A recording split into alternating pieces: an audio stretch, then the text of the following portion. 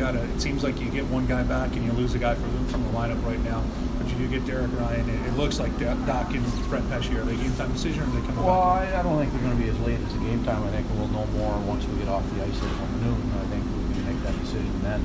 Optimistic for both. On Sebastian's situation, who takes his spot? How do you replace a guy like that? Well, I think what we're going to do is just put on the left side, put Teravainen, and then put Lindholm there on the right.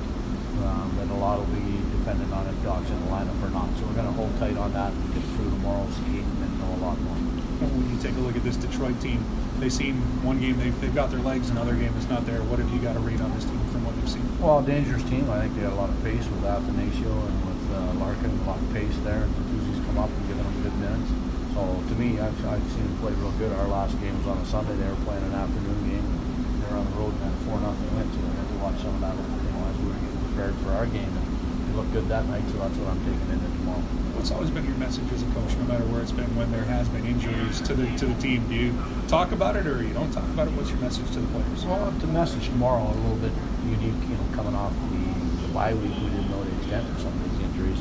And we're optimistic we're going to have guys back. It's just a great opportunity for the next guy up. Either you're going to get in the lineup if you weren't in the lineup, or you're going to have an increased role, increased ice time, and an increased opportunity on specialty teams. So it's a great opportunity for somebody to step up and get some real traction for the second half.